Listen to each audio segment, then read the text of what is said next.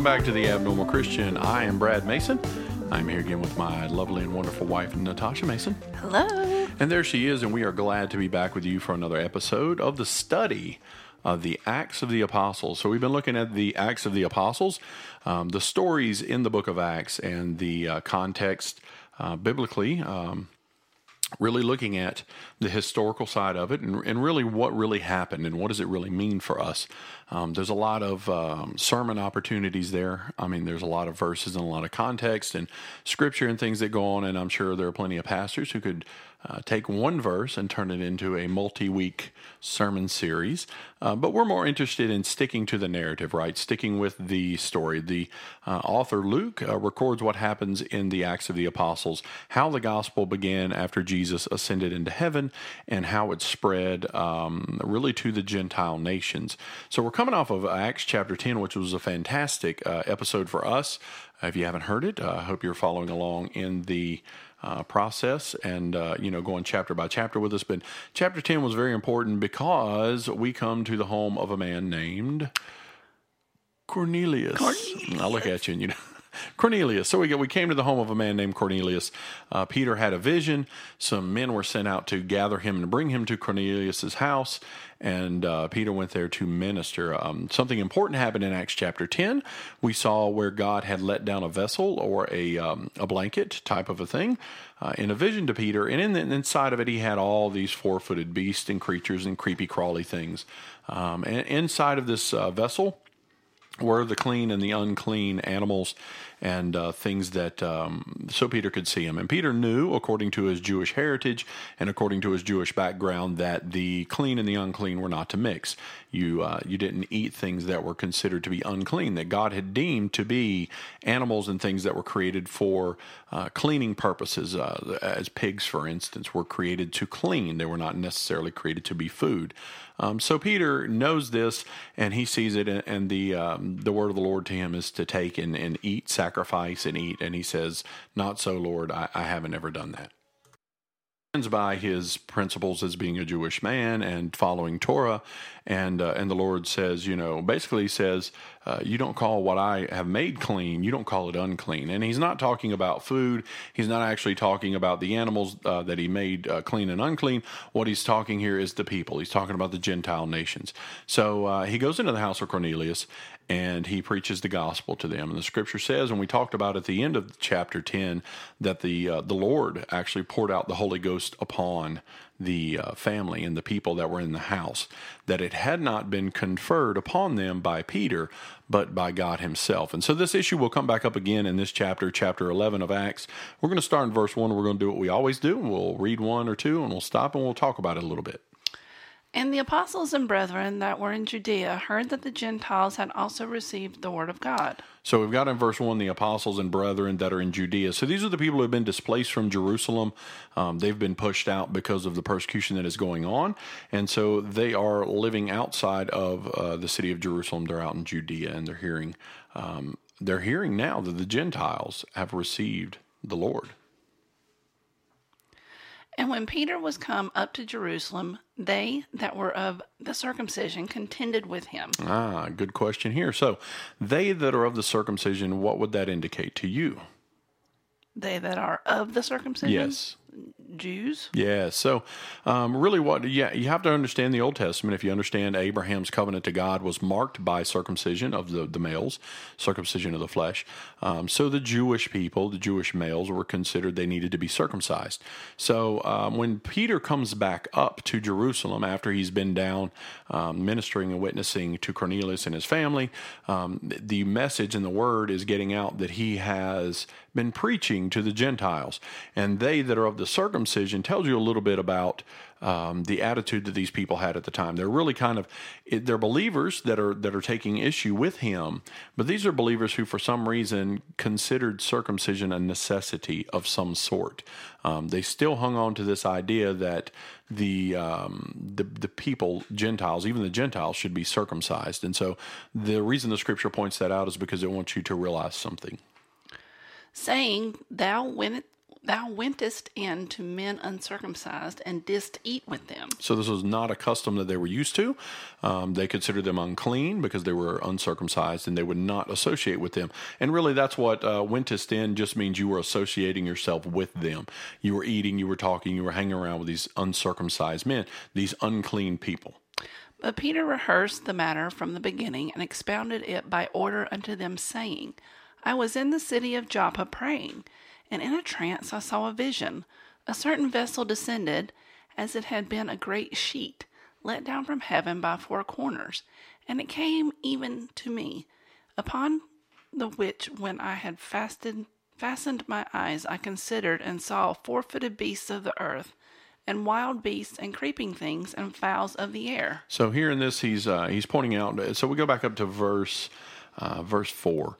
It says Peter rehearsed the matter from the beginning. So basically, he's gone back to the beginning of the story of what happened. So this is really interesting, and this is something I want to point out to everyone really quick, because this scripture, the passage here, it has a really large impact on one specific group in the world today who call themselves Christians. This would be the Roman Catholic group.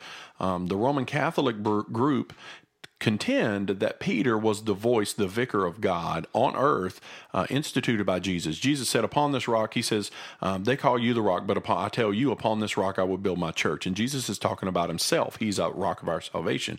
But the Catholic Church contends that Peter was the greatest in the church, and that Peter was the head of the church. And this text right here points out that Peter was not considered to be the greatest by these men. He wasn't considered to be the greatest among them. They did not consider Peter to be the number one apostle or disciple, because if they did, they would never question what he did. They would have listened to him and said, well, Peter's the voice of God upon earth, so who are we to question what he's saying? So here in this verse, we have Peter who is laying out, he's going back from the beginning, and he's explaining the whole matter so that they can understand it, because he is not the head of the body of Christ. He's not the head of the church.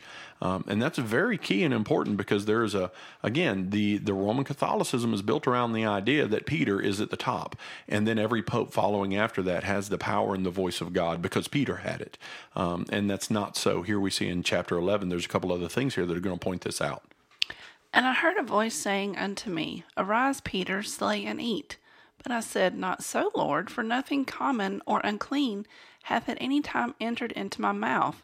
But the voice answered me again from heaven, What God hath cleansed, that call not thou common. So in this vision that he has, it's very interesting to note that when I think the Lord tells him 3 times, but he doesn't tell him to take and eat 3 times. He says 3 times, don't call what I've made clean, or don't call something that is good, that I've made good. Don't call it unclean and bad. He says this 3 times to Peter. He's getting across to him this point that he's trying to make. And we saw in chapter 10 that even after the vision was over with, Peter still struggled with it and a little bit in his mind, trying to understand what the Lord was showing. And then it hit him like a ton of bricks, and he got it. When he saw the men standing there, he absolutely got what God was trying to say. And this was done 3 times, and all were drawn up again into heaven. And behold, immediately there were 3 men already come unto the house where I was, sent from Caesarea unto me. And the Spirit bade me go with them, nothing doubting. Moreover, these 6 brethren accompanied me, and we entered into the man's house. So we come to this portion right here. So he's telling the story of how God had moved him to go to Cornelius' house. And it's very important. He's pointing back to him taking the 6 men with him. So remember, he took 6 witnesses with him to Cornelius' house because they would have doubted his message if Peter alone had gone. If Peter had gone and said, I'm converting the Gentiles, God wants to do this work, then the people would have again questioned what he did because they did not see him as the number one leader of the church. Peter was not considered that way. So he has to point to his side here in this verse and say, you see these 6 men over here, they went with me, because they verify his witness, and this is why he brought them along. So that when this issue came up, he didn't know this, but when this issue came up later, he would be able to convince the brethren because of their witness.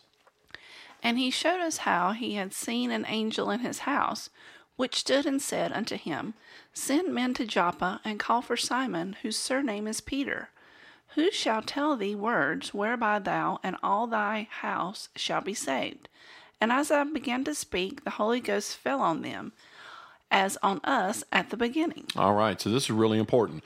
So we've got something here. So in chapter 10, we had the gospel preached to the Gentiles. Peter talked about Jesus being salvation. He's the way. You have to confess your sins. He's preaching the gospel to them. And so in this very verse 14 of chapter 11, we see, who shall tell thee words whereby thou and all the house shall be saved. He's saying he was going to tell them how to be saved. So when Peter's pointing, this is really important.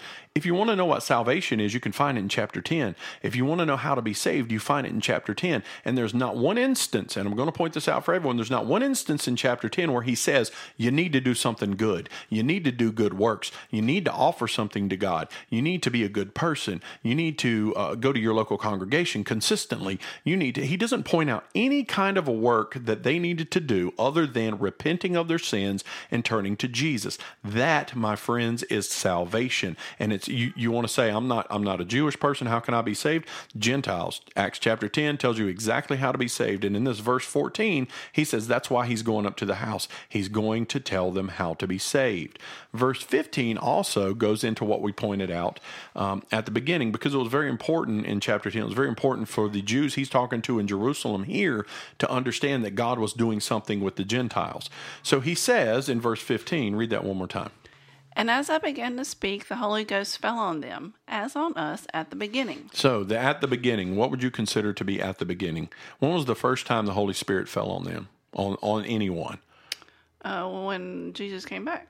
Day of Pentecost. Yes, day of Pentecost. So he's pointing back to the day of Pentecost. Now, it's very important to understand, too, that the Holy Spirit has been conferred from the day of Pentecost by the laying on of hands, so that the disciples and the apostles would pass the Holy Spirit to someone who believed.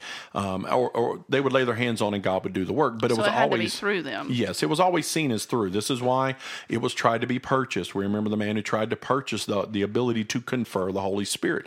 But God, with the Gentiles, does the same thing that he did on the day of Pentecost. He goes in freely of his own, apart from Peter. He does it away from Peter, so Peter already knows. But this is confirmation that God is doing the work and not Peter. This is confirmation that Peter is not in charge of anything. God himself is in charge, because he lays the Holy Spirit down upon all these people, not Peter. And so this is what Peter needed the witnesses to say. They are equal to us in the kingdom of God, but not because we led them to salvation, but because God himself has poured his Spirit out upon them. He chose them. And the interesting portion in this scripture is that even before Peter finished speaking, he didn't even get done preaching the gospel to them. The scripture says that Cornelius believed, and the Lord said, I will send someone to your house to tell you how to be saved. So Cornelius already had the faith. He already had the belief in God and in Yeshua, and he needed to hear about Jesus. So Peter comes in and starts preaching Jesus, the Messiah, crucified to them. And before he's even done, God's pouring out his Spirit on these people, because he wants to show it has nothing to do with Peter. It has everything to do with Jesus, the Word of God, the power of God. So that's what we saw in chapter 10. This is what he's explaining to the Jews in Jerusalem. Then remembered I the word of the Lord, how that he said, John indeed baptized with water, but ye shall be baptized with the Holy Ghost. For as much then as God gave them the like gift as he did unto us who believed on the Lord Jesus Christ, what was I that I could withstand God? Ooh, now hold on. This is a real good verse. We're definitely reading out of the King James here, but this, if you want to pick a verse, if you're a preacher, this is a verse you could preach on hard. Who is able to withstand God? Who is able to tell God what he can and can't do? And Peter is saying, if God is pouring out the same Holy Spirit upon them as he poured out upon us, who would I even be to even stand against God to say you can't do that? They're not Jewish men. They're not circumcised. And he's laying it at their hearts, and he's saying, this is the work of the Lord. This has nothing to do with us. Why are you upset? These people who are Gentiles, the Lord has chosen that they should be one of us. And he even points back to something that Jesus said, Jesus said, John indeed baptized with water, but ye shall be baptized with the Holy Ghost. And so what he's saying is that anyone who believes is going to be baptized with the Holy Ghost, which is fantastic. When they heard these things, they held their peace and glorified God, saying, Then hath God also to the Gentiles granted repentance unto life. Now they which were scattered abroad upon the persecution that arose about Stephen traveled as far as Phoenicia and Cyprus and Antioch, preaching the word to none, but unto the Jews only. So these people who are here, these are also ones who were dispersed, left Jerusalem when Stephen was stoned at the persecution of Stephen, and they've gone out, and they haven't really heard up till now that the gospel, that the glory of God is being shed on the Gentiles as well. So they're out continuing to preach to the Jews, because that's who the gospel, the scripture says, salvation is to the Jew first, then to the Gentile. So that's how it was spread. They went to the Jews first. So they're out preaching the gospel in these different areas, down at Antioch and some of these other areas, and continue on. And some of them were men of Cyprus and Cyrene, which, when they were come to Antioch, spake unto the Greeks, preaching the Lord Jesus. And the hand of the Lord was with them, and a great number believed, and turned unto the Lord. Then tidings of these things came unto the ears of the church which was in Jerusalem, and they sent forth Barnabas, that he should go as far as Antioch. So we got these men who are out there continuing to preach. So back in verse 20, you see that they're in Cyprus and Cyrene. And if you want to know, Cyprus and Cyrene is an area around Lebanon today. But we believe it's an area called Shahat, Lebanon. So that's where they're at. And they're preaching to the Grecians. These, again, are the Hellenistic Jews. They're continuing to preach the gospel to the Jews because that's what they knew. But they're also preaching here. Now they're preaching to the Hellenistic Jews, what they call the Grecians or the Greeks, which could include Gentiles. So there's people who are hearing this message, and the Bible says that as they preach this, the hand of God was on them. And the Bible talks about different ways of the hand of the Lord. It's not too short for this and that, but it's a symbol of a way of showing that God's power resided upon these men as they preached. So we come into verse 22, and the things, the tidings, the sayings, the word of mouth of, really that's what it is. The word of mouth of what these men are doing and how the Lord is working is spreading back to Jerusalem. Very important. This is another key, I don't want to say it's a knock, but it's another key point to make to the Catholic belief system. They redeem, or they believe that Rome is the most important place in the biblical world. But here, the early church began in Jerusalem. Jerusalem is where the first church was started. Jerusalem is where the power of God went out of. It did not begin in Rome. It began here in Jerusalem. And so when the word of the Lord got back to Jerusalem and it got back to the believers who were there, Barnabas was probably a deacon, and he was a good man. There's some texts out there that talk about he was a wealthy man, but he always took care of the poor, that he attended to their needs. And so when they heard that this message was being spread, they wanted to send someone. They wanted to send someone to be a witness to them, to be a support to them. And I think you could look at some of this passage and you could think, oh, they're just sending somebody down there to tell them what to do. But this is really more about supporting the beginning of these people. And this is what we do is in our current life. If we send missionaries to the field, we support them financially, we support them with food, we support them with clothes, because they're going out and they're ministering, but they need that backing, that support. And so that's what they're doing here. They're sending Barnabas out to these people to continue to be a support, and we'll see that here in the coming verses. Who, when he came and had seen the grace of God, was glad, and exhorted them all, that with purpose of heart they would cleave unto the Lord. For he was a good man, and full of the Holy Ghost and of faith, and much people was added unto the Lord. Then departed Barnabas to Tarsus for to seek Saul. So now remember, I think it was chapter 9, we saw that Saul had been converted and he went away. He was sent off to Tarsus because they were trying to kill him. So I guess Barnabas, he's down here, he's working with these men, he's preaching, he saw the grace of God upon these people, and the Bible says he was glad, and he exhorted them, and basically exhorted means he encouraged them, he spoke things to them about the Lord and how his goodness and his mercy and his love for them. And so at some point I'm not sure, the scripture doesn't say here why he went to look for Saul, but he was moved to go find Saul, and so he goes to Tarsus to find him. And when he found him, he brought him unto Antioch. And it came to pass that a whole year they assembled themselves with the church, and taught much people. And the disciples were called Christians first in Antioch. Very interesting. So here we come to chapter 11 of the book of Acts, and we find out that Christians were actually first called Christians in Antioch. And they were there a year, and they were ministering and witnessing. I don't have my notes today. I actually filled them all out. I did my notes, and I left them somewhere. So I'm doing this off of memory. But there was the leader of the church of Antioch. He was the one at this time who had decided to call the people Christians. I believe there was a man named Ephanitus who said that some of the Christians, he believed before they were called Christians, they were called Jesseans. Because Jesse and David and Mary being of David. So they were called that. They were in some circles, they were called Nazarenes or Galileans because they followed the man of Galilee, or they followed some considered the Nazarene. So the early church were not called Christians. I mean, from the time of Christ up till here, they were referred to in different terms. They were just, most of them were considered apostate, to be honest with you. I mean, especially by the Jewish hierarchy, they were not considered anything. But here they come into the word Christian. Now, there's a lot, I'm going to say this real quick. There's a lot of different people who don't go by Christian because the connotation today is different than then. Christian was someone who was a follower of Christ. They followed his teachings, his precepts, everything about it. They followed after Jesus, Yeshua, the Messiah.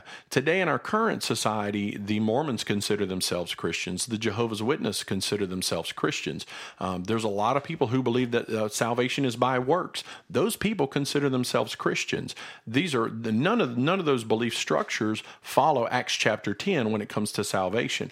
They're not Christians according to the Word of God, but they call themselves Christians. So there's this, and you could ask anyone, 9 out of 10 people, if you ask them, "Are you a Christian?" They're going to say, "Oh yeah, I'm a Christian. I was born a Christian. My mama was a Christian, so I'm a Christian." And honestly, over time, it's lost its singularness. It's lost the idea that this person is devoted wholly unto Christ. The word Christian these days doesn't really mean, we don't apply it the same way that they do here in the Scripture. Now, I consider myself a Christian. I consider myself a follower of Christ, and I want to say that I follow him based on the precepts and tenets that he laid down. It is not based on, well, I was born into a family of Christians, and I know Christians, and I think we lie to ourselves when we do that. So there's a lot of groups out there, congregations that are pulling back from that word. There's a lot of people who are just calling themselves believers.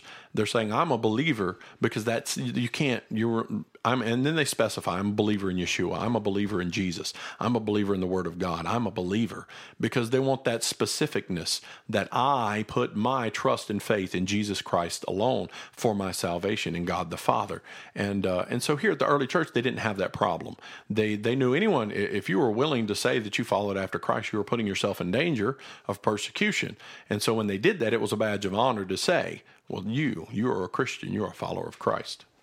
And in these days came prophets from Jerusalem unto Antioch, and there stood up one of them named Agabus, and signified by the Spirit that there should be great dearth throughout all the world, which came to pass in the days of Claudius Caesar.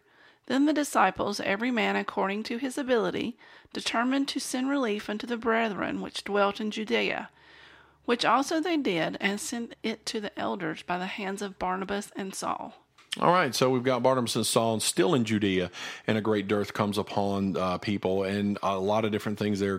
Translations for dearth is hardships, plagues, just different things coming upon the earth in different times. And so the people struggled, and we see the brotherhood, the kinship of the body of Christ supporting one another. So those who were up in Jerusalem and were sending down to help in Judea, and you had Barnabas and Saul, and they were ministering to make sure that everyone had, they were taken care of. And I think the reason that's in the Scriptures is to show us that we are a family, we are a body of Christ, and if one is in need, and we should not leave them in want. I think it's a horrible thing that someone who would call you their brother or their sister would not help you in a time of need, or would not help you when you're struggling, or not help you when you're down. You wouldn't expect that from your family, right? You wouldn't expect your own mother or father to say, "Too bad, I'm not helping you, too bad." The body of Christ, we don't have to do that, because we know who we serve, we know who we're linked to, and we know who we're family with. And so in this scripture here, it's pointing this out to say we should be taking care of one another. We should be looking out for each other in hardship. So we see a lot of wonderful things in this chapter 11 of Acts, really important. And Peter himself, when you make it to heaven to be with the Lord, I guarantee you Peter himself will say he was not the leader of the body of Christ. He was not the rock that everything was built on, that there was only one rock, and that was Jesus Christ himself. Yeshua HaMashiach, he is the Messiah, and he is the rock of our faith and our hope and our salvation. So great chapter. We'll be getting into chapter 12 next week. Come back and we will talk to you later. Bye.